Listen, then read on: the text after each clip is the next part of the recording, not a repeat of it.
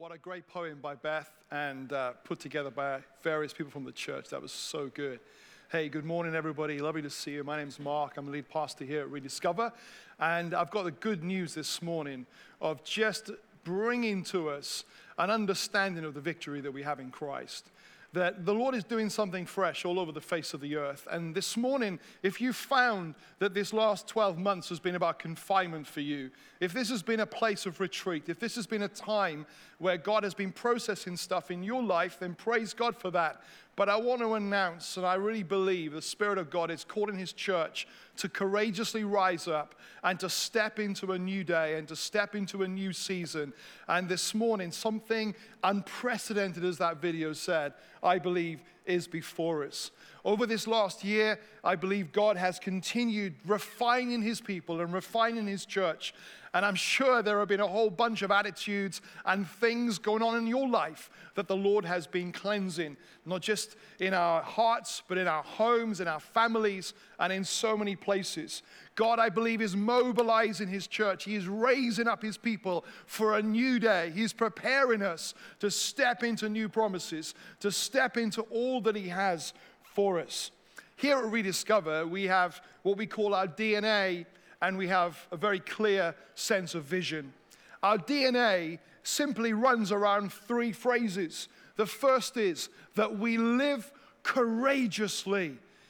This is not a time for timidity. It's not a time to shrink back. It's not a time to be confined. This is a time to rise up with great courage in our hearts, church. This is a time to rise up knowing that the Lord has called us and empowered us to step victoriously into the things that He's placed before us. So we want to live courageously. We want to love extravagantly.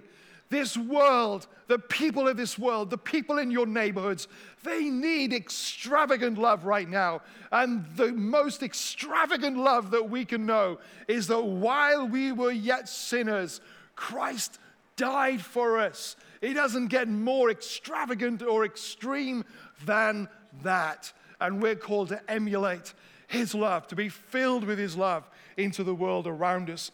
And then thirdly, to thrive authentically, not just to pretend that we're thriving, not to have plastic church, not to have performance-based Christianity, but to have an authenticity in the very core of our being, that we are being transformed from glory to glory by the goodness and the work of the Spirit in our lives, causing the fruit of the kingdom to grow in each of us, to thrive authentically.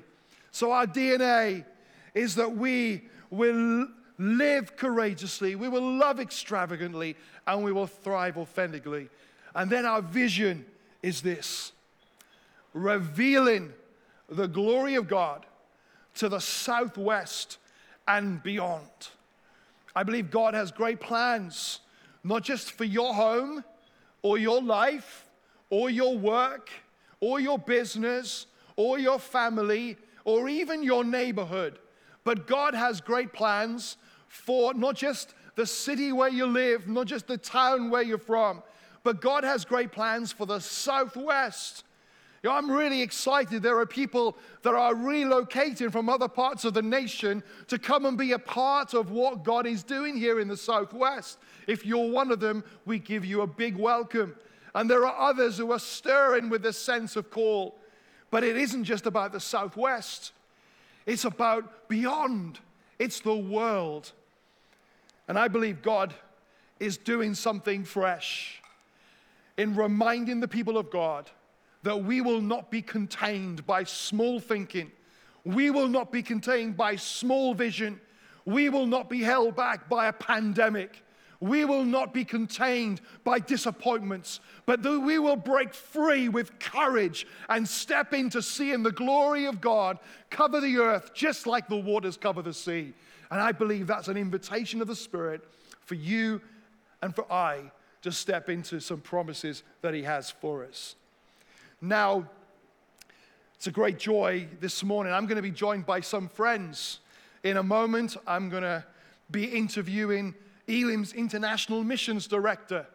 We've got relationships and missions all over the world. And we're going to spend a few moments with him in a pre-recorded interview just to find out some of the things that God is doing beyond the Southwest. And then a bit later on, I'm going to be interviewing someone who became a member of this church last year with his family while he was on furlough, who is working as a missionary in Kenya and in South Sudan. And we're going to be interviewing Josh Rex to find out what God is doing in that place. But right now, let's cue up the video and let's go to this interview with Elim's International Mission Director, Ian Hesketh.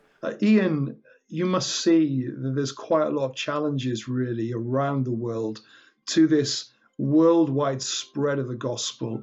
What do you think are among some of the biggest challenges that we face?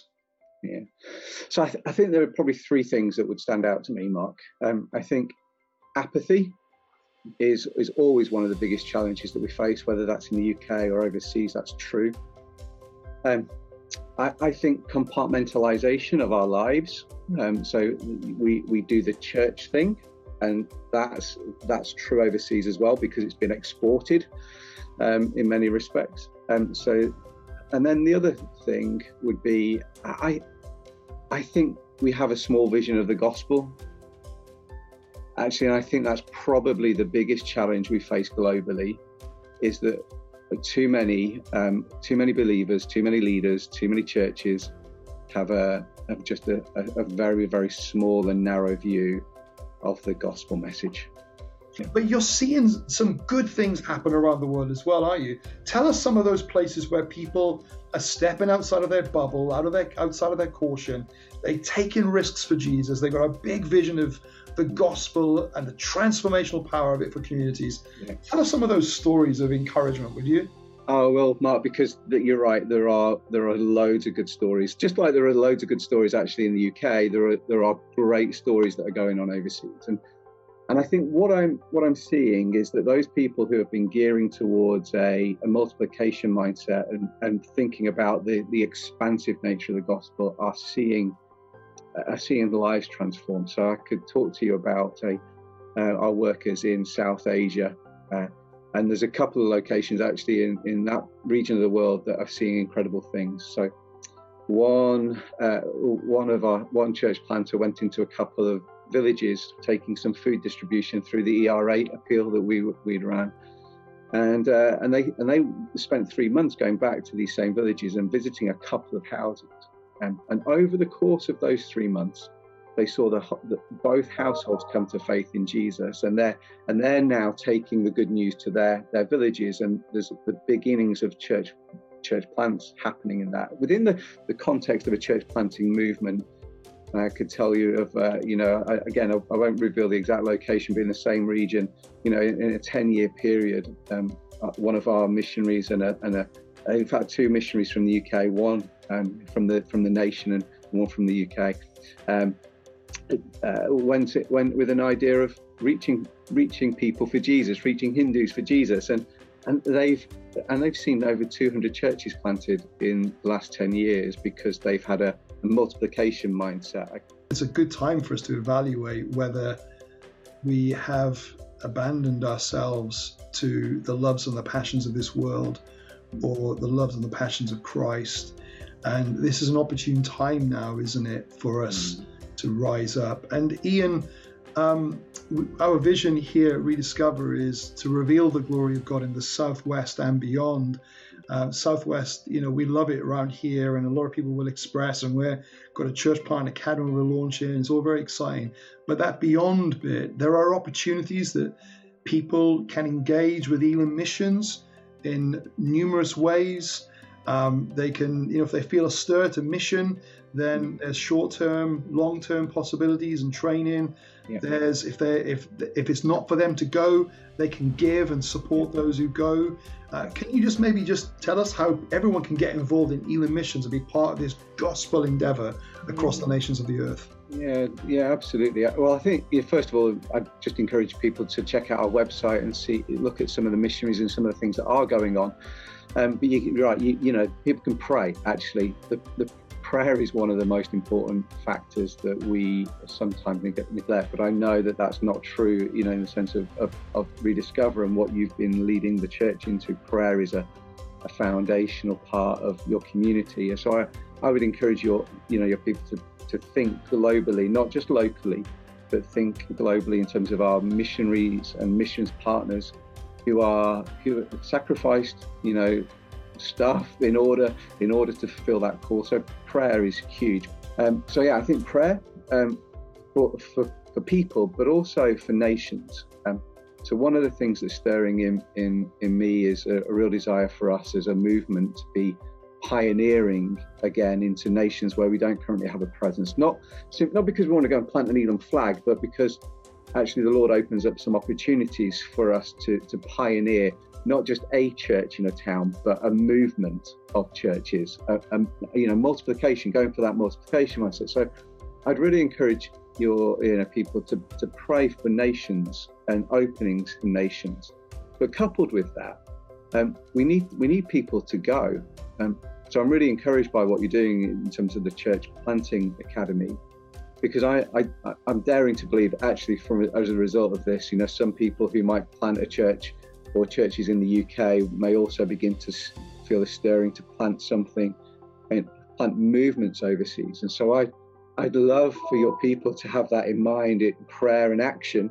We have a missionary training academy that concentrates on training disciple makers as church planters.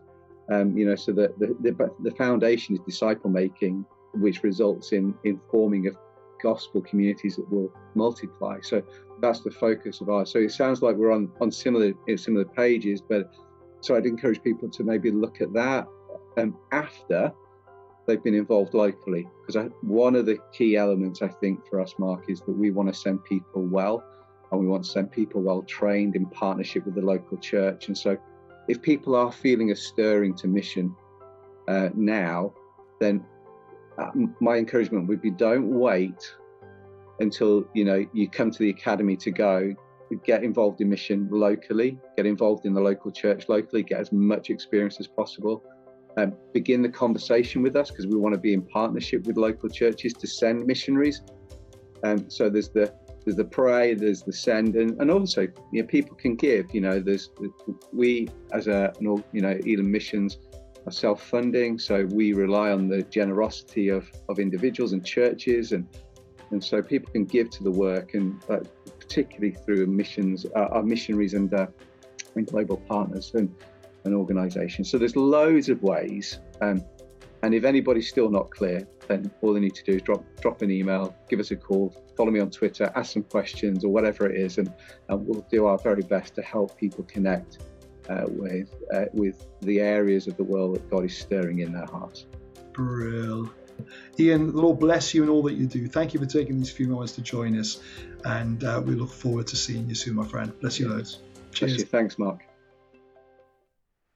Big thank you to Ian Hesketh there. I remember Ian, he was part of my youth group when I was a youth pastor many years ago, and it's such a joy to see him now having global influence around the world. But we're called, as the people of God, to have a global influence. We're called to partner with the work of the Spirit. God is a missionary God. He travels around the world looking for people who will partner with his missionary spirit to reveal himself to the world around them.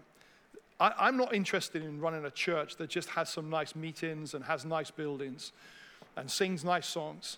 I want to be a part of a movement that takes the priorities of God's word seriously. And there are some real significant priorities that God sets for us. First of all, we read in Proverbs 4:23, above all else, guard your heart. Church, let's watch our hearts right now. Let's watch our hearts for offense. Let's watch our hearts for the things that will come and try and contain us. Let's watch our hearts for limitation. Let's watch our heart for feeling insignificant and unable to do anything for God. Let's guard our hearts above all else. Jesus, when he was asked the question of what's the greatest commandments, in Matthew 22, he said this, love the Lord your God with all your heart and with all your soul and with all your mind. And he also goes on to say, and love your neighbor as yourself. And then some of the final words of Jesus. In Mark 16, verse 15, we read these words, go into all the world and preach the gospel. These are the priorities. These are why we exist as the church. This is why we gather together and why we build relationship, so that we can empower one another to guard our hearts, to love God with everything and love each other, and to go and preach the gospel. I don't want to be a part of gathering big numbers in buildings. I want to be a part of a movement that sends people around the nations to take the good news of the gospel of Jesus Christ. Will you join with us? Now, we're going to watch an interview I recorded with a member of our church, Josh and Jess Rex, and their family. They live out in Kenya, and they take adventures that are risky and are courageous. Let's watch this interview together that I recorded a few days ago with Josh. Josh, you work, as I mentioned, in Kenya and South Sudan. And some of the people, in fact, many of the people you work with in South Sudan have never, ever heard the name Jesus. These are completely unreached people groups. They've not had a church background. They're not backslidden from Christian faith. They've had no grandparents praying for them. They have never heard the word Jesus until you have arrived. Can you describe what some of those villages and towns look like, what their culture is like, what life is like in those places before Jesus shows up?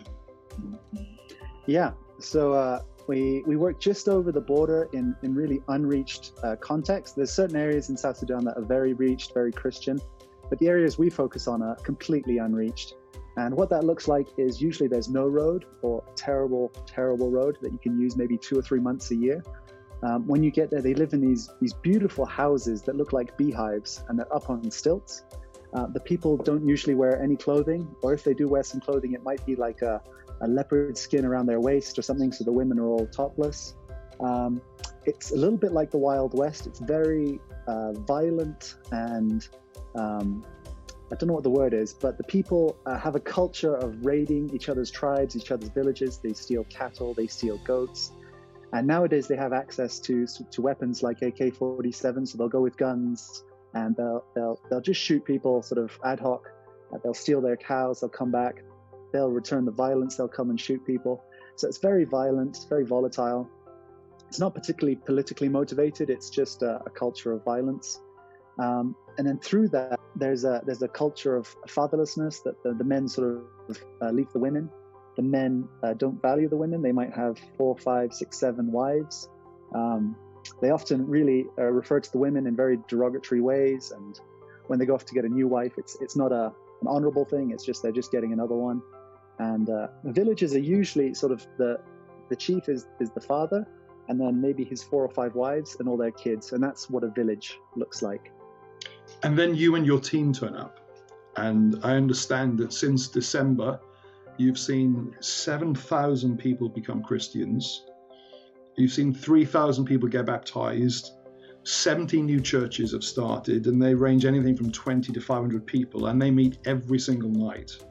Established 2 missionary centers, and I could go on with other things that have been established in recent months. Well, first of all, the credit really goes to God and the Holy Spirit, and the work they're preparing people's hearts and minds and attitudes way before we even arrive. Huge amount of credit goes to the team that's really, really plowing and working hard. And I'm a very small player in it and everything. That we're using a technique called discipleship multiplication movement. And all it is you're not trying to evangelize to thousands of people. You're just trying to disciple 1 or 2 people, sort of maximum 3. And you're trying to get them to get the stories, learn the stories, repeat the stories, because these people, they don't read or write. And their way of learning is very different to what we're used to. So you're getting them to learn the Bible stories, you're getting them to ask questions about the Bible stories. What does this tell me about myself? What does it tell me about God? And they can ask these questions. And then you're getting them to each disciple 3 people or 4 people. And so it's very small, it's very concentrated, and you're just trying to disciple 1 or 2 people. And in no time at all, you have a huge branch, a huge network. And once they reach a certain size, and once they're meeting some criteria of regular meeting, of giving, of praying and worshiping, and they have a good understanding of the gospel, the stories, then they're becoming a church. There's verses about the harvest is ready, and you can see we just show up in a village, and in less than a month there might be 4 churches, and it's so hard to get our heads around. Even us that were there, I don't understand why it's working, but God is good, Most of our staff and missionaries there are Kenyans. They merge into the environment and the culture very well. So glory to God, I think, is really the answer.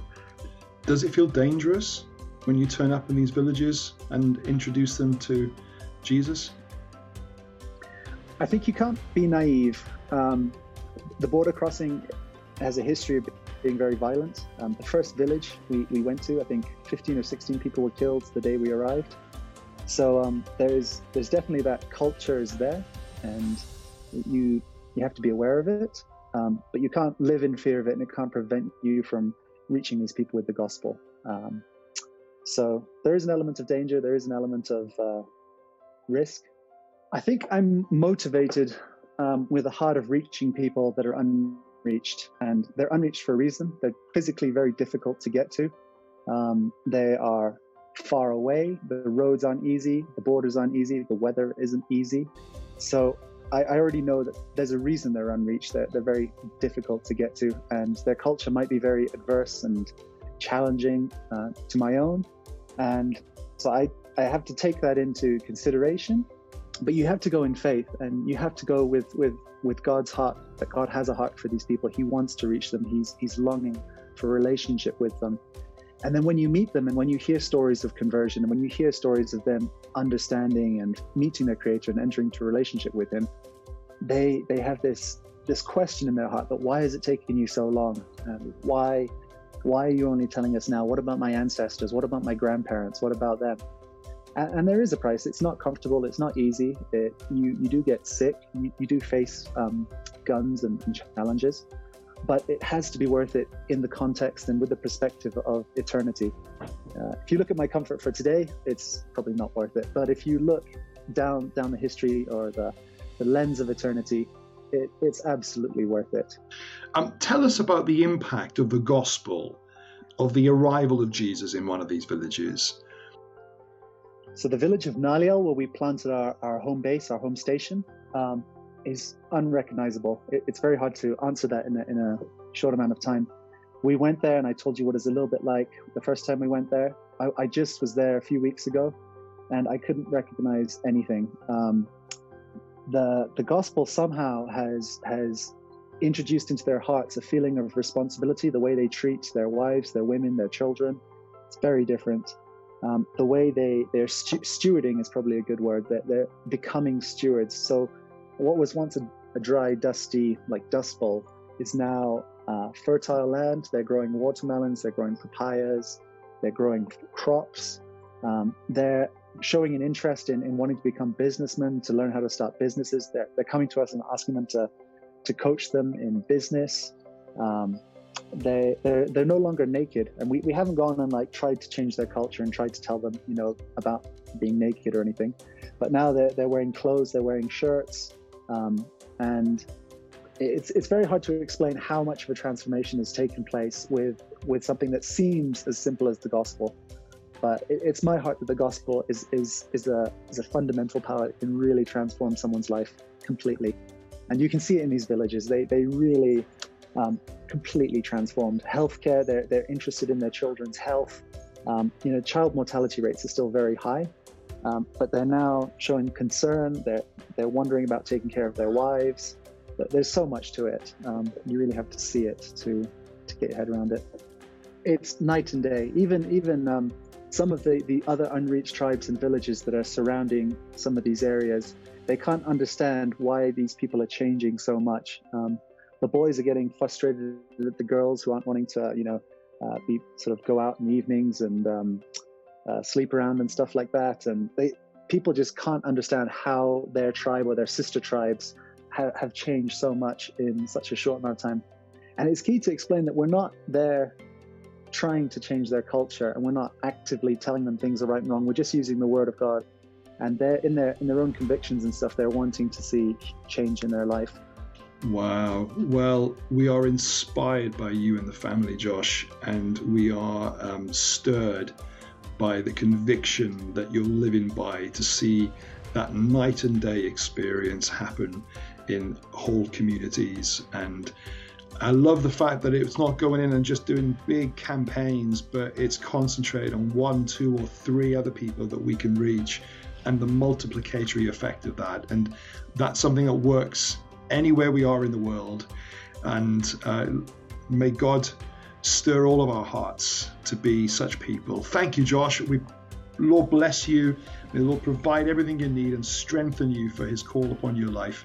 And thank you once again for being an inspiration to us all. Bless you loads. Big thank you to Josh there. What a great blessing it is to see God's hand upon that precious family's life and to see the fruitfulness of his work through them. We've had a year of lots of caution, and it's been appropriate and it's been right. We must make sure in the midst of that we remember that if God is for us, who can be against us? We must remember that there's a sound in our hearts that's a sound not of defeat, it's a sound of victory. We must remember that greater is he who is in us, the people of God, than any opposition that's in the world. Oh, we've taken some hits. We've lost people. We grieve and we mourn. There have been many difficulties that people have faced and navigated and continue to do so. But let's remember that God is with us and that he has a purpose for us, his people. And there's a movement of his people across the face of the earth that he is looking for. But there's something that needs to happen in our lives to be part of that movement.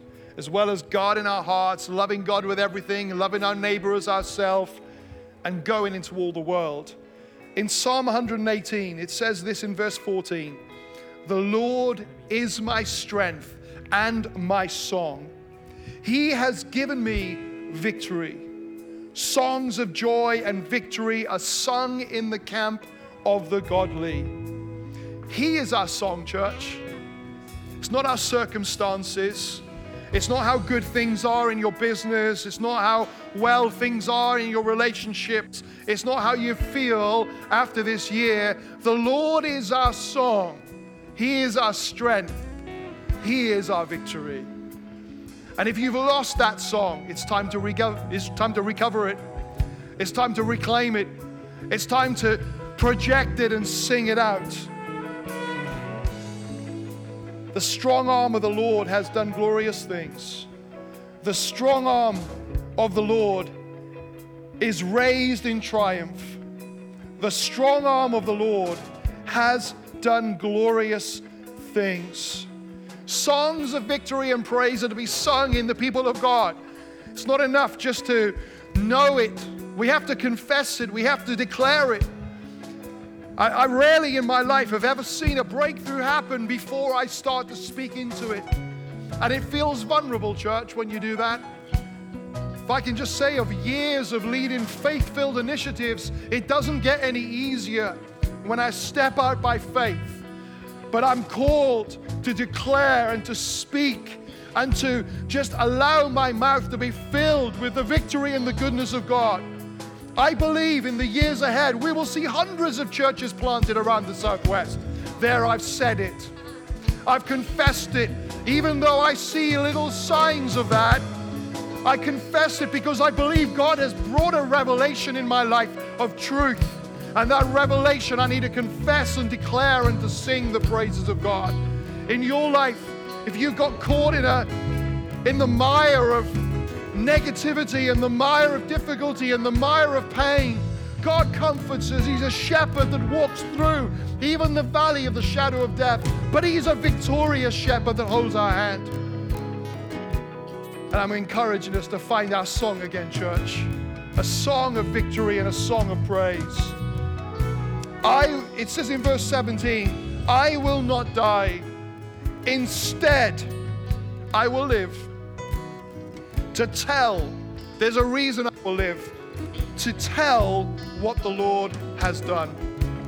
Church, the band are going to lead us in a song that talks about shouting to God with a voice of triumph.